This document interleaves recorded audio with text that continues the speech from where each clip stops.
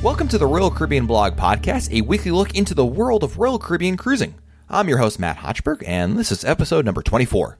This week, we're going to be talking about a key ingredient to any Royal Caribbean cruise, and that's choosing a stateroom.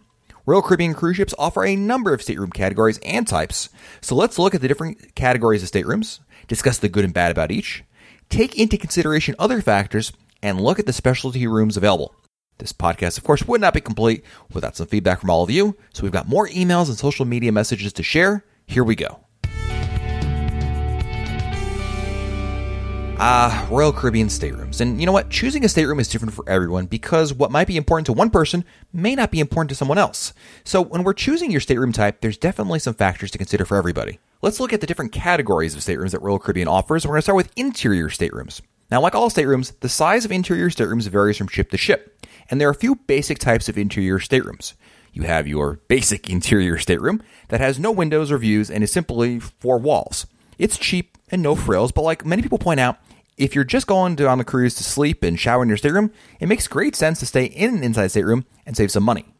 Next, you have family interior staterooms, which are similar to your basic interior stateroom, but they feature a lot more space, usually up to room for 6 guests. Now, exact layouts of a family interior staterooms vary from ship to ship and even from inside each ship, but this can be a great choice for families that want to stay in one stateroom but don't want to be crammed together. And of course, we talked a little bit about the family staterooms on the episode 22 that we did all about kids in cruising on Royal Caribbean.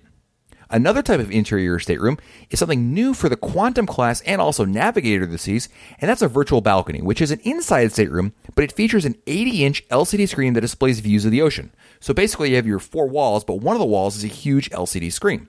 Now this is a really interesting option, and we have to see them in action, but the previews look really amazing. In fact, I booked one for myself on the Royal Caribbean Blog group cruise on March 21st, 2015 on Quantum of the Seas to try it out. And of course, since I'm talking about the Royal Caribbean Blog group cruise, I feel compelled to remind all of our listeners that I really am inviting all of you to join us for it. It's going to be so much fun to be there all together, sharing this brand new cruise ship with other Royal Caribbean fans that are really passionate about it. And, you know, I know there are a lot of people that have already booked it and others that are still contemplating it. So to the Michael Pools and Danielle Perrys of the world, looking forward to seeing you and, of course, everyone else listening on board. Anyway, back to virtual balconies. I hope to actually have a chance to preview the virtual balconies in person when I go on Navigator this season next month, because that'll be the first time we're going to see virtual balconies. I'm hoping to see it in person. So if and when we do, look for updates on that on RoyalCaribbeanBlog.com. I should mention that inside staterooms and all stateroom categories we'll talk about feature a basic amenity set that includes beds that can be combined or separated, private bathroom and shower, hair dryer, mini refrigerator, table, chairs, and closet space. The other thing I absolutely love about inside staterooms is that there is no natural light coming in, and it is great for sleeping. Often, I'll wake up in the morning, figure it must be like still early, and realize it's like 11 a.m. already. It feels like I'm back in college. So for people that like to sleep in or don't like a lot of light when they're sleeping, it's great because it is literally pitch black. Next, we have outside staterooms.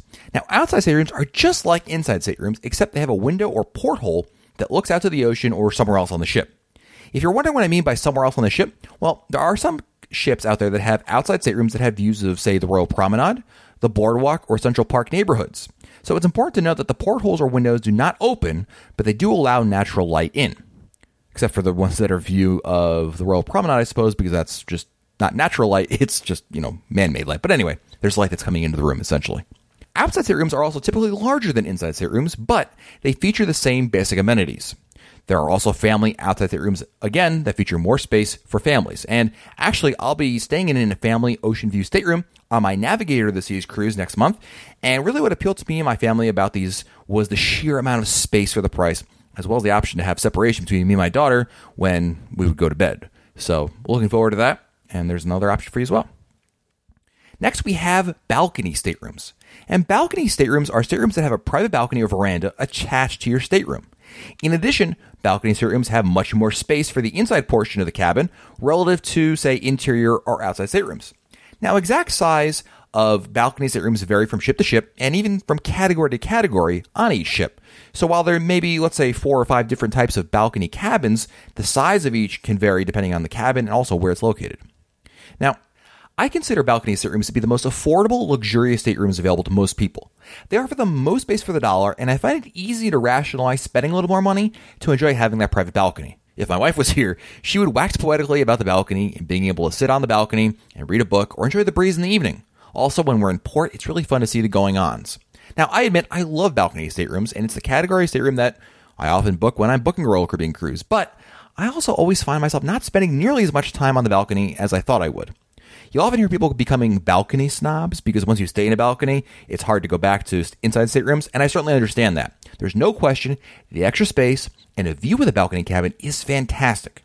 I often look at the prices and see what I can get. Some cruises, the difference in price between an outside cabin and a balcony cabin is negligible, while on others, I can save a few $100s by staying in an inside cabin, so perhaps staying in that inside or even an outside stateroom can be worth it in that case. Now, last category we have is suites. And suites are the largest category of staterooms Royal Caribbean offers, and there's a wide difference in suites. And what I mean by largest, by the way, is largest in terms of square footage. You can start with the junior suite, which is basically a glorified balcony stateroom, and go all the way up to presidential suites, which are like condos. On Oasis and Quantum class, the suites are now multiple stories, and frankly, they're amazing to see. It's just unbelievable. Suites also come with amenities like full bathtubs, separate rooms, butler service, concierge service, and access to a concierge lounge and other cool options as well. Suites are also very large in square footage relative to the other categories of staterooms, both in the inside part of the suite as well as the balcony size. Now, as you might imagine, suites are more expensive, and in fact, they're the most expensive category, and prices begin at about $1,000 per person and can go up to literally tens of thousands of dollars per person. So, when we're talking about suites, I compare booking a suite on a Royal Caribbean ship to booking a first-class plane ticket. It's not much of a value proposition as it is a perk. You have the money to spend, and you want to splurge, so you do it. And that's really why you would book a suite on Royal Caribbean. I've stayed in a junior suite before, and I've certainly daydreamed about staying in other categories of suites, but it's nice to know these categories are available, and if you got the money, well, one, please invite me to come with you, and two, book it, because it's great and fantastic, and the service is amazing. So now that you know about the categories, there's one other big component to picking a stateroom, and that's the location of the stateroom on the ship. Frankly, not all staterooms are the same, even if their name says they are. Royal Caribbean places its staterooms all over the ship, and some are definitely better than others. Most people will tell you the best stateroom location is midship on a deck that has only other staterooms above and below it. The reason for this is likely it'll be the most quiet, meaning there will be as little quote-unquote nosebleed as from other places on the ship as possible. The other reason is midship tends to be the most stable. Now, seasickness is always a concern for anybody, and being midship ensures the least movement. Royal Caribbean does offer discounts on staterooms further away from midship, which can be good or bad depending on your perspective. As an example, remember that family outside stateroom I booked for Navigator to the Seas? Well, it's all the way forward, literally the first stateroom on the deck. So one trade-off is I'll have to walk a lot more to get to places, and the in-room experience could be a little more rocky than I'm used to. There's also staterooms in low-deck staterooms and high-deck staterooms. Now, low-deck staterooms offer the worst views, and in some cases no view at all, but they're also among the least expensive. Also, some people claim low-deck cabins are among the smoothest sailing experience there is. High-deck cabins usually cost a little bit more, but offer better views and closer access to amenities around the ship. I'd say the bigger concern is noise. Some cabins above or below places like a restaurant, public area, or pool can result in noise bleeding through the cabin. This is an issue for some people, and it might bother one person, and other people might not even notice. So, an example, here's a quick story. When I was on Jewel of the Seas, I thought what I had was the perfect stateroom. Midship, on the hump, with a huge balcony. It was great. Only did I realize when I got on the ship that the noise of the Centrum kept us up at night until the music was done for the evening. Now, others have had similar cabins on Radiance class ships and didn't report any issue, so again, your mileage may vary. Now, in terms of staterooms, Royal Caribbean also has a few special categories that apply to multiple types of staterooms. First, you have obstructed view staterooms, and these are staterooms that have a view outside, but there is something physically in the way of a view, such as maybe a bulkhead or even a lifeboat. Because the view is, well, obstructed, demand for these is less, and thus prices for these types of cabins can be less than a regular stateroom of the same category. You're still seeing outside, you still have a view, but there may be something in the way. A lot of people will often mention that there are obstructed staterooms, but they may be partially blocked. In some cases, it's considered a blocked stateroom, but in reality, there's maybe a lifeboat underneath it, so you can't see down, but you can definitely see out. And for me, I wouldn't care about that. I'd gladly save a couple $100s and get one of those. So it's important to know that just because it's a partially blocked stateroom doesn't mean that it's a bad view or no view at all. In fact, you can have some great views. There's also connecting staterooms, which are staterooms that have a common door between the two. Now, I spoke a little bit about these back on episode 22, but they are staterooms that are good for families or groups that want to be able to go between cabins without going out to the hallway. It's okay if you have a connecting stateroom but don't know the people in the other stateroom, because you can always lock the door from your side, so no worries about that. Next is accessible staterooms, which are staterooms ideal for handicapped passengers. Now, these staterooms offer a 5-foot turning radius in sleeping areas, bathrooms, and sitting areas for easy maneuverability. Other options that are available in these types of staterooms are no door sill to get into the stateroom, lowered sink and stateroom vanity, lowered closet rods, accessible balconies are also available as well. These rooms are first offered to guests who have a disability until all other non-accessible staterooms in that category are reserved. Anyone can book these types of cabins if there is no need for them by those with disabilities, but you should be aware of the differences ahead of time. I'd refer you to Royal Caribbean's website, which has more information on accessibility on board the ship, and I'll place a link in the show notes to it on RoyalCaribbeanblog.com. I think most often, price dictates a lot of what choices people have when booking a stateroom. The more you can afford, the more options you have. And that's, I think, a fact. I would love to stay in a presidential suite. It's never going to happen because I'm not dropping $20,000 on a cruise. Regardless of cost, what you want and what you may need may be two different things, and balancing those needs is what you need to determine for yourself. Again, presidential suite's great, but I really don't need it, and certainly I can't afford it, so it's really not an option. So therefore, I'm probably going to look down from there. In fact, that I can make that argument for a lot of categories of suites, so that comes into play. All cabins on Royal Caribbean cruise ships are great, safe, and clean, and I wouldn't hesitate to book any category of staterooms, inside or otherwise. For getaway cruises, where I'm trying to do things as cheaply as possible, an inside stateroom can be a great deal because it means I'm on a cruise, I'm not at work, and I really don't spend that much time in the stateroom anyway, so I can rationalize it. If I'm looking to take a longer cruise or maybe just reward myself, maybe I'll bump myself up to a balcony stateroom and enjoy the view. Likewise, if there's a good deal, I'll price out suite options in case the price difference isn't that much. And you know what? Prices for cabin categories can vary greatly. You might find inside staterooms being one price, outside staterooms being another price, and all of a sudden balconies are really cheap. Why? It's all about supply and demand. So you need to consider everything. It doesn't hurt to look or ask, and you never know what will be out there. The choice you make is likely a reflection on what your needs are, but it's also good to know what's available. Even if you know ahead of time which category you want, always compare other categories above or below your price to make sure there isn't some other deal out there. Again, regardless, there's really not a bad choice to be made.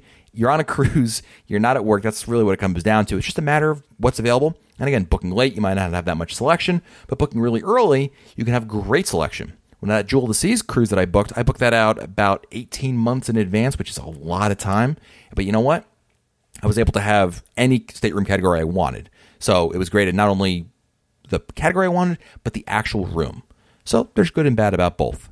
Regardless, you just got to, see what's out there and make the right decision for you.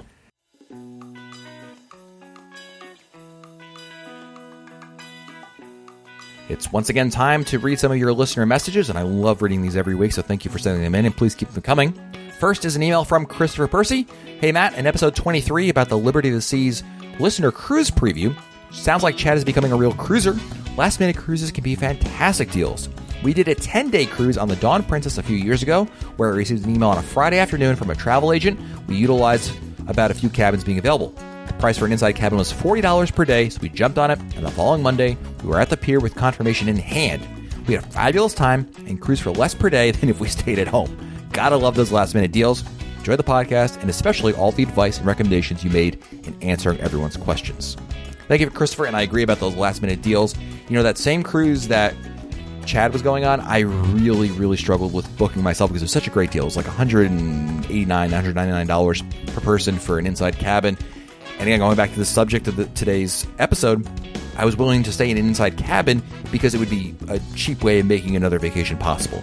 So, nothing wrong with that. I would have enjoyed my very no-view cabin if I could have been on a cruise. And now thinking about it, I'd be on a cruise right now instead of recording a podcast. So, I love recording the podcast, don't get me wrong, but being on a cruise would be a lot more fun. Thanks, Christopher. Next, we have an email from Hunt Lewis. Hi, Matt. I've been listening to the podcast since it began and visiting your blog even longer. Both are wonderful. I appreciate the clear information on the podcast and clean, easy-to-navigate website. Question. Does the change in towel fees mean I no longer have to check out a towel by swiping my CPAS card? I've always thought this process was cumbersome. Thanks for all the hard work. Hunt, yeah, absolutely. But basically the change, if you haven't heard, Royal Caribbean, effective as of January 1st, is no longer charging you a lost towel fee if you take out those pool towels at the pool deck. And of course, most people bring them not only to the pool, but also off the ship for excursions. You used to charge $20 if you didn't return it. They've now eliminated that fee. So yes, as I understand it, you're basically just going to go up there and say, I'd like 4 towels, and they'll give you 4 towels, and there's no swiping your card anymore because you had to do that in case you, of course, lost or neglected to return the towels, and then you were charged $20 each. Not the case anymore. There is no fee, and you know what? I applaud Royal Caribbean for this decision. I think it's a great idea. Frankly, most people were not fans of it. It was annoying. It made things slow and cumbersome, and of course, you know what? These towels are not exactly worth billions of dollars. They're not going to be losing that much money on it, and honestly, I don't even want to take them even if they were for free or if I could steal them because, you know what? I keep thinking about how many other people will probably use that towel. I don't want it. So, there you go. Thanks, Hunt. Next, we have an email from Kayla. Thank you for your blog on planning your upcoming Navigator of the Seas 7-night Western Caribbean cruise for February 9th. This is an itinerary my husband and I hope to do someday. We went to the Tulum ruins when we visited Cozumel on the Voyager of the Seas back in 2012, and it was amazing. I'm dying to see Belize and Roatan as well one day. Hope you have a great time and can't wait to hear the podcast when you get back. Kayla, thank you so much. And of course, I am super excited for this cruise. I've been posting actually on RoyalCaribbeanBlog.com if you haven't seen it, the options of excursions I'm doing for the islands I'm visiting, which is Cozumel, Roatan, and Belize City. So it's been interesting not only to share with all of you, but also to make these decisions because some of these islands, Belize and Roatan, I've never been to before. And quite frankly, they've been a little difficult to figure out what I want to do on them. There's lots of choices. And, it's like picking between which kind of cut of steak I want. Never easy. So thank you so much, Kayla, for your feedback. And you bet I'm going to be giving you some good feedback and some episodes about my Navigator of the Seas experience when I get back. Let's go over to our Facebook page. We have a message from Jackie Hall. Matt, fantastic podcast as always. One other addition to your comments about eating outside of Freedom. There are chairs and tables around Deck 11, not just chairs. So you can definitely eat comfortably outdoors. And don't forget the soft serve machine is on the pool deck too. A question I have for you and your listeners. It seems like all the discounts are on cabins for cruises lately, and it's really the airfare from Minnesota that's been difficult for us. Has Royal Caribbean offered any airfare with cruise deals recently? Great comments, Jackie, and you're absolutely right about the tables and chairs being available on ships as well on Deck 11. It's a great place, especially if you want to be outside a little bit, and there are plenty of chairs and tables, especially in the covered areas, not so much out in the sun. But even on the outlet side, you can take some food, maybe sit on one of those benches by the pool, have a little sandwich. It's not bad at all. In regard to your question about do they offer airfare cruise deals, no, not really. Royal Caribbean has their new policy. Well, it's not new. It's old, actually. The program is called Choice Air, and it's basically an option for you to book your airfare in addition to a cruise.